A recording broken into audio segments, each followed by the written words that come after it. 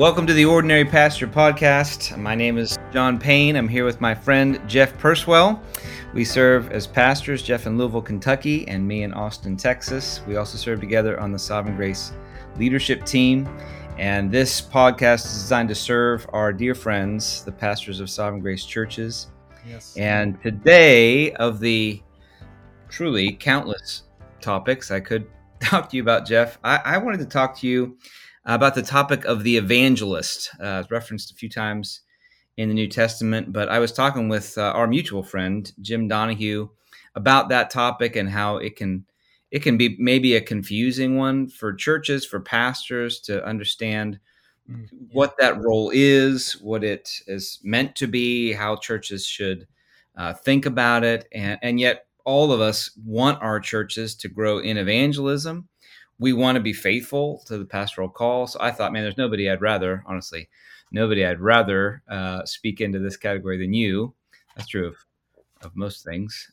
So just grateful for your voice to speak into it. So thanks for joining me, first of all, today. Thanks for being here on this podcast with me.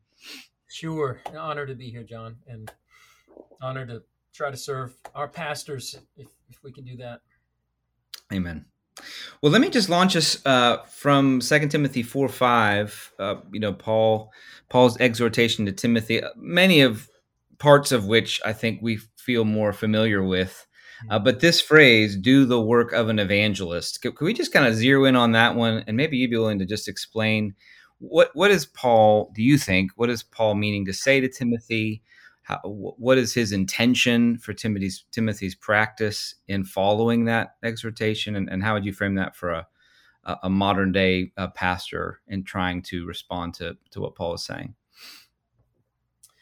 Yes. Well, obviously a great question. And it gets to what Paul means by that word and how that word is used, because it's the same word that we find in Ephesians 4:11, well-known verses to us. And so, it really gets into some kind of complex territory in terms of, is it the same role that Paul's referring to? And how does that apply to Timothy there in Ephesus and so forth? So is it okay if I just sort of talk about the word a bit? Yeah, that'd be great. I think that might be some helpful ground to lay down. It is complicated because partly because the word evangelist is so rare. It's only used 3 times in the New Testament, hardly ever in secular Greek, if ever. And it's not used in Christian literature after the New Testament for about a century later. And so when we get to this question, I think we have to be careful not to overly specify just what an evangelist was and have a real hard and fast and category for it that we sort of can fit into. But I do think we can trace the contours of the word and its significance. The word itself, obviously, is tied to euangelion, tied to gospel. So, I mean, simply, the word just means one who proclaims the gospel, or as the translations have it, really transliterating, evangelist. But the way the term is used and the contexts in which it's found, I think, gives us more insight. I alluded to Ephesians 4, and that's really, I'm sort of changing your question a little bit, but that's really where the main questions are. Because you can find, all sorts of interpretations of Ephesians 4 and the gifts listed there. But there's a few things that seem clear. First, before we get back to Timothy, first, the evangelist is a gift, right? Like the other people listed in Ephesians 4:11, the risen Christ gives gifts to his church. And in this list, the gifts are people: apostles, prophets, evangelists, pastors, teachers. And they're, of course, given for a purpose, which is follows, in verse 12, to equip the saints for the work of ministry, for the building up of the body of Christ. So, I mean, if you start with that, you can see a few things. From the word itself, the evangelist is one who, I think we could put it this way, one who effectively shares the gospel, both publicly and privately. And that's just bound up with the word itself, as well as other biblical context. one of those uses, well, I guess the other use you mentioned 2 Timothy 4, Ephesians 4:11. The other use of the word is actually in Acts 21, where Philip, who's one of the 7, proto deacons in Acts 6, is called Philip the evangelist. And Philip's just a great figure. He comes by that name honestly. We see, obviously, in Acts 8, we see him preaching the gospel in Samaria. Later in Acts 8, he shares the gospel with the Ethiopian eunuch, but he does it in a different place. He's between Jerusalem and Gaza, which is sort of the southwestern plains of Israel. Then the end of Acts 8, we see him preaching the gospel. That's the phrase that's used, to all the cities until he came to Caesarea, which is, northwestern coast of Israel. So one chapter, we see this guy preaching the gospel in the Midlands, basically, Samaria, and in southwestern Israel, northwestern Israel. So he covers half the country in one chapter, which is remarkable. So whatever else we say about evangelist, it clearly includes proclaiming the gospel. But back to Ephesians 4, which gets us circle around to your question about Timothy. I think a few things we can say about the gift. This is a ministry, so it's someone who's proclaiming the gospel effectively, privately, publicly. It's also a ministry that's recognized and accepted and authorized by the church. Again, those gifts are given to the church to equip the church. So the title's not given to just anyone who happens to share the gospel, which is what we're all called to do. Perhaps we can talk about that in a few minutes. But the only two people who are given this title in the New Testament, explicitly or implicitly, Philip and Timothy, they're clearly set apart for the ministry of the church. So it seems to be a clearly recognized ministry with an element of permanency to it. Another thing I'd mention from Ephesians 4 is that the evangelist, like the other people mentioned, are given to the church to equip the saints, which means he's to function not only to proclaim the gospel externally, like we see Philip doing, but also internally. In other words, in some way, so as to equip the church for its work of ministry. I think in the past, in Sovereign Grace, we've used this term, I've heard this term used, equipping evangelists. It's not a term we see in Scripture or even described, but it does seem to me to be a reasonable inference from Ephesians 4.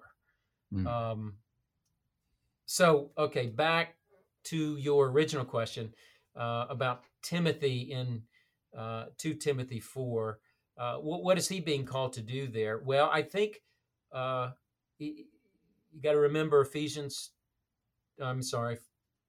Timothy 4, verse 5. That's, if I'm not mistaken, I should get the text out in front of me. It's the very last thing Paul tells him to do before Paul turns to his own thing. So among all that Timothy is called to do, which includes appointing elders, especially teaching, raising up new leaders, 2 Timothy 2:2, preaching the word in season and out. With all of that, he's also called to do the work of an evangelist, which I think fits well with what we just said. He's clearly caring for this church. He's preaching and teaching. So he's embedded in Ephesus, but he's also to be about the work of an evangelist. In other words, he's to be proclaiming the gospel in the church as part of his preaching and teaching ministry. Both, I think, to encourage believers in the church with the gospel and with the gospel's entailments, and to evangelize non-believers. So I don't think Paul is telling Timothy to leave Ephesus and evangelize surrounding environs. Timothy is to do the work of an evangelist there, which is proclaiming the gospel, making sure he's proclaiming the gospel there in the church to believers and to non-believers alike. Excellent. Very helpful. Sort of very, very helpful. question? Let me ask some follow-ups then. So maybe if you were to distinguish, to kind of press a little bit more on your point about the equipping evangelist as a gift that the Lord gives to the church in a person, In what ways would that kind of an evangelist be different, say, from a pastor? How would you distinguish those roles, or how would you comment on distinguishing those roles in the life of the church? Yes. Well, another question that Scripture doesn't tease out all the details of, but I think there's a few things we can infer. Scripture certainly envisions evangelists in close connection to the local church. So, as we said a moment ago in Ephesians 4, they're to equip the saints. There's Timothy doing the work of an evangelist, but he's pastoring the church in Ephesus. I mean, whether he's an elder or not, he's Paul's delegate there, but nonetheless, he's functioning in that kind of way. And in Timothy's charge, I think we've got to remember the context. His charge to do the work of an evangelist comes in close connection to his charge, 4 verses earlier, to preach the word. So in Ephesians 4:11, type evangelist seems closely related to the role of a pastor. In that he's connected to the church, he's equipping the church, he's certainly involved in a word-based ministry, if we can put it that way. So I think many pastors serving churches may well be gifted to function as evangelists in this sense. Scripture doesn't say this, but in 2 Timothy 1, the same letter, chapter 1, Paul tells Timothy, our guys will remember this, he tells Timothy to fan into flame the gift of God, which is in him through the laying on of hands. At least one commentator I'm aware of identifies that gift as being an evangelist, a calling he's to fulfill, even as he functions as Paul's delegate in Ephesus. So, and I think there's perhaps merit to that. But be that as it may, in many cases, I think a man might function as a pastor, even as he's also gifted and functioning in his church and beyond as an evangelist. And you mentioned Jim at the outset, Covenant Fellowship. I think he's a great example of a guy who is a pastor. He is an elder, but he's clearly an evangelist, and he evangelizes and he equips others at evangelism, and he creates structures to help train people in evangelism, etc. So I think in many cases it could be very closely related. Now, when we look at Philip in Acts 8, he's clearly on the road. He's not embedded in the church, although by Acts 21 he is. He's living at Caesarea. But again, we have to be careful with Acts 8 because that's not just evangelism as normal. Right. Philip's ministry in Acts 8 has salvation historical significance. As the gospel penetrates the Samaritan world for the first time, such a breach was that it necessitated the involvement of Peter and John to go down to check it out. Right. But it is extra local, and that picture gets filled out, I think, by others not called evangelists, but engaged in ministry to new locations, what we would call church planting. When you look at Paul's co-workers,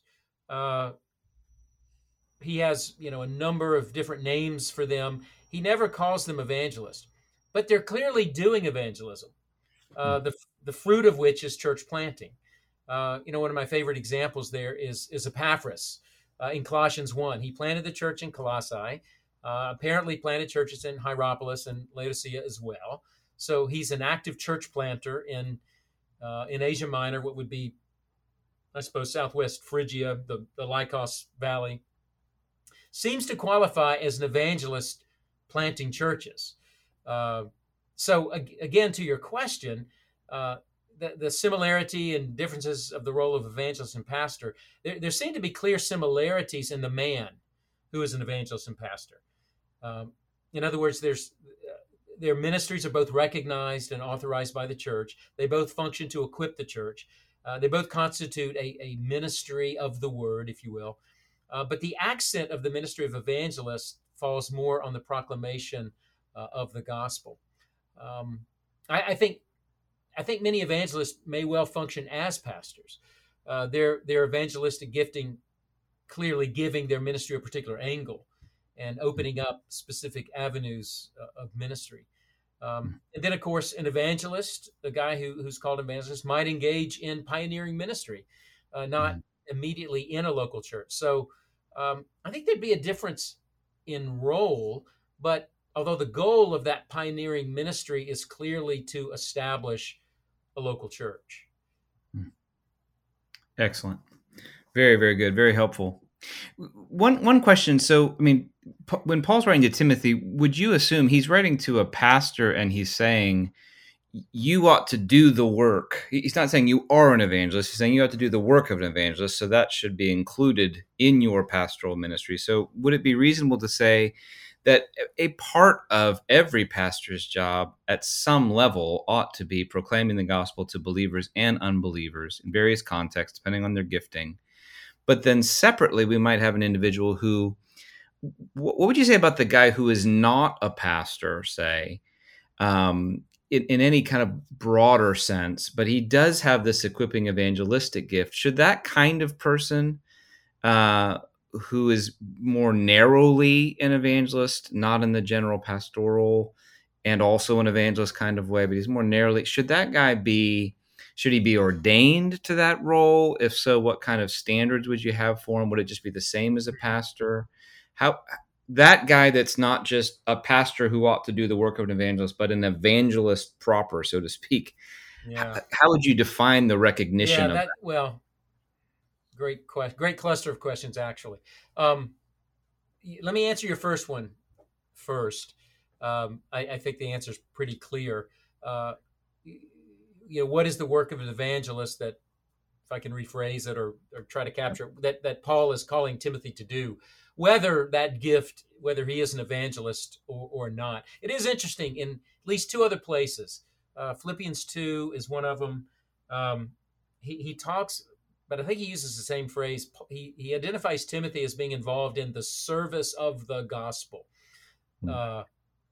Philippians 2, and I forget the other verse, but both of those, uh, I think, indicate something about Timothy's call, both as an extension of Paul's own apostolic calling, and perhaps an evangelistic call as well. But again, regardless of what we call Timothy, he is clearly to be engaged in that work. In other words, he is to be intentional in sharing the gospel, internally to his church and externally to non-believers.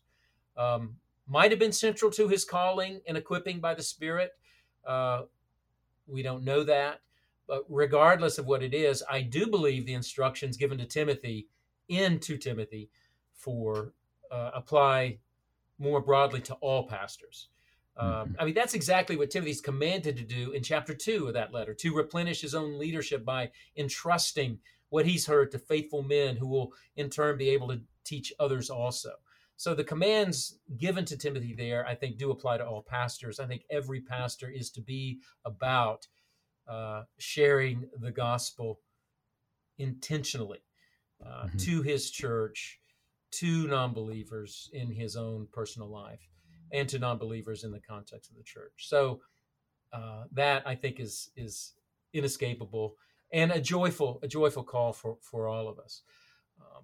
Now, that the second part of your cluster there was about a person who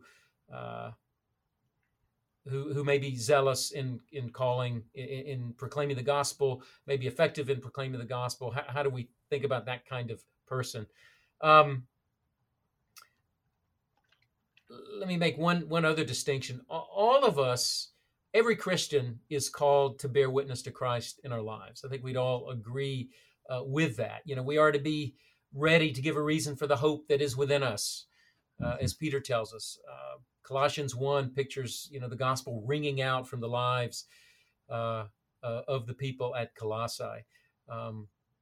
Ephesians 6, it's having a readiness to proclaim the gospel of peace, which I think is what Ephesians 6, verse 15, signifies. And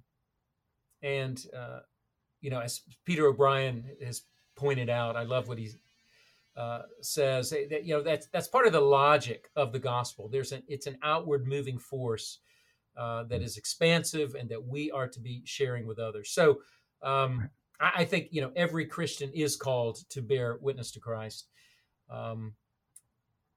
But that's different than those who are given to us by God with a particular calling to the church, proclaiming the gospel, equipping the church, possibly establishing churches, represented by that Ephesians 4:11 evangelist. So there is a specialized calling there, particular calling, particular gifting by the Spirit. Then there's what every Christian is called to do. No doubt also gifted by the Spirit, but without that particular role authorized by the church. Then there's the person that you mentioned here, a person who's not a pastor, but zealous in sharing the gospel, fruitful in sharing the gospel. How do we think about someone like that? That's a great question. I do think that could be a role, given the identification of evangelist in Ephesians 4. I think that could be definitely a role that a church recognizes. I do think, though, that the text in Ephesians 4:11 and others suggests some parameters to that. So what might that person be like? Well, I don't think it's merely a person who's passionate for the gospel. I think, for instance, godly character would be non-negotiable, much like the pastor. I mean, that evangelist, it's apostles, prophets, evangelists, pastors, and teachers. So it's an authorized role for the church, a gift of the risen Christ to the church. So I don't think Ephesians 4:11 would lead us to, sort of downgrade that gift, to sort of evacuate it of other character qualities, gifting qualities. So, for instance, godly character, much like a pastor. I think even a gift of leadership that's suggested by Ephesians 4. Again, that role, that kind of evangelist is given to equip the saints for the work of ministry. So, what does that look like? Well, an ability to influence and equip others. Yes. An ability to inspire others with a vision for evangelism. Perhaps a degree of wisdom in thinking through the evangelistic task, perhaps seen in their own creativity and resourcefulness in sharing the gospel. So I think if there's that cluster of sort of character and leadership and stature, if I could use that phrase, if sort of that profile of a person who that accompanies a discernible passion for sharing the gospel, a boldness in sharing the gospel, evident fruitfulness in their evangelistic witness, that's the kind of person I could see saying, all right, this might be a person we would want to identify perhaps as an evangelist, recognize this gift as a real gift to the church. That does raise the question of ordination. I don't think we'd want to create a category of ordination with all that term implies for someone who functions evangelistically, unless we feel that he's called to be an elder as well. Even if a good bit of his time, maybe the bulk of his time, is evangelistically aimed and targeted. I don't, because when you begin to speak of ordination, setting someone in, you start talking, and we won't tease out all these categories, but offices in the church. I think New Testament seems pretty clear. There are two, elders and deacons. And so I'd want to be careful with that ordination category. But I think recognizing a person like this with a particular stature and leadership gifting and so forth, I mean, we may well see them as elders with a particular thrust of their ministry for evangelism and equipping others in evangelism. And in that sense, I think that's someone we'd want to recognize and perhaps even ordain if we feel they're called to be a pastor. It's certainly someone we want to pray for. If I'm planning a church, I want a person like that. Yes. to go with me, regardless if how far along they are in terms of being recognized by the church and so forth. I just reflect on our history a bit. We have been we have a rich history, and we have been blessed in with the pastoral calling and understanding of caring for the people of God, of being shepherds of the people of God. I think we have excelled there. I think we've been rich in that, rich in understanding of that. Boy, I certainly pray. I know we would all have a burden for this, that down the road, may we be as aggressive and intentional about evangelism as we are personal care. I know that would be the heart of all of our pastors, but may the Lord give us more guys like we're talking about now. Excellent, Jeff. Hey, thank you so much for all of that content. I think that's going to serve our pastors, and may the Lord give us, whether they be evangelists that are not pastors, or evangelists who are also elders, or Christians who are just particularly zealous in evangelism. May the Lord do this in and among Sovereign Grace churches. Just would love to see the Lord continue to move forward in this area in our churches. So thank you for that. I'm going to close this there because we're beyond our time, but thank you for joining me. Just grateful to have you on today. John, a real joy. And I join you in saying, may the Lord give us more evangelists. I love that Scripture creates the category for us. I think it's a category we can neglect, but we don't want to neglect it. And we want to pray that God would give us many more. So thanks for setting this up, and it's a real joy to be on with you. Thanks so much. Great. Well, if you're a Sovereign Grace pastor, just know that we love you, we are grateful for you, and we are honored to be partnered with you, and we'll talk to you next time.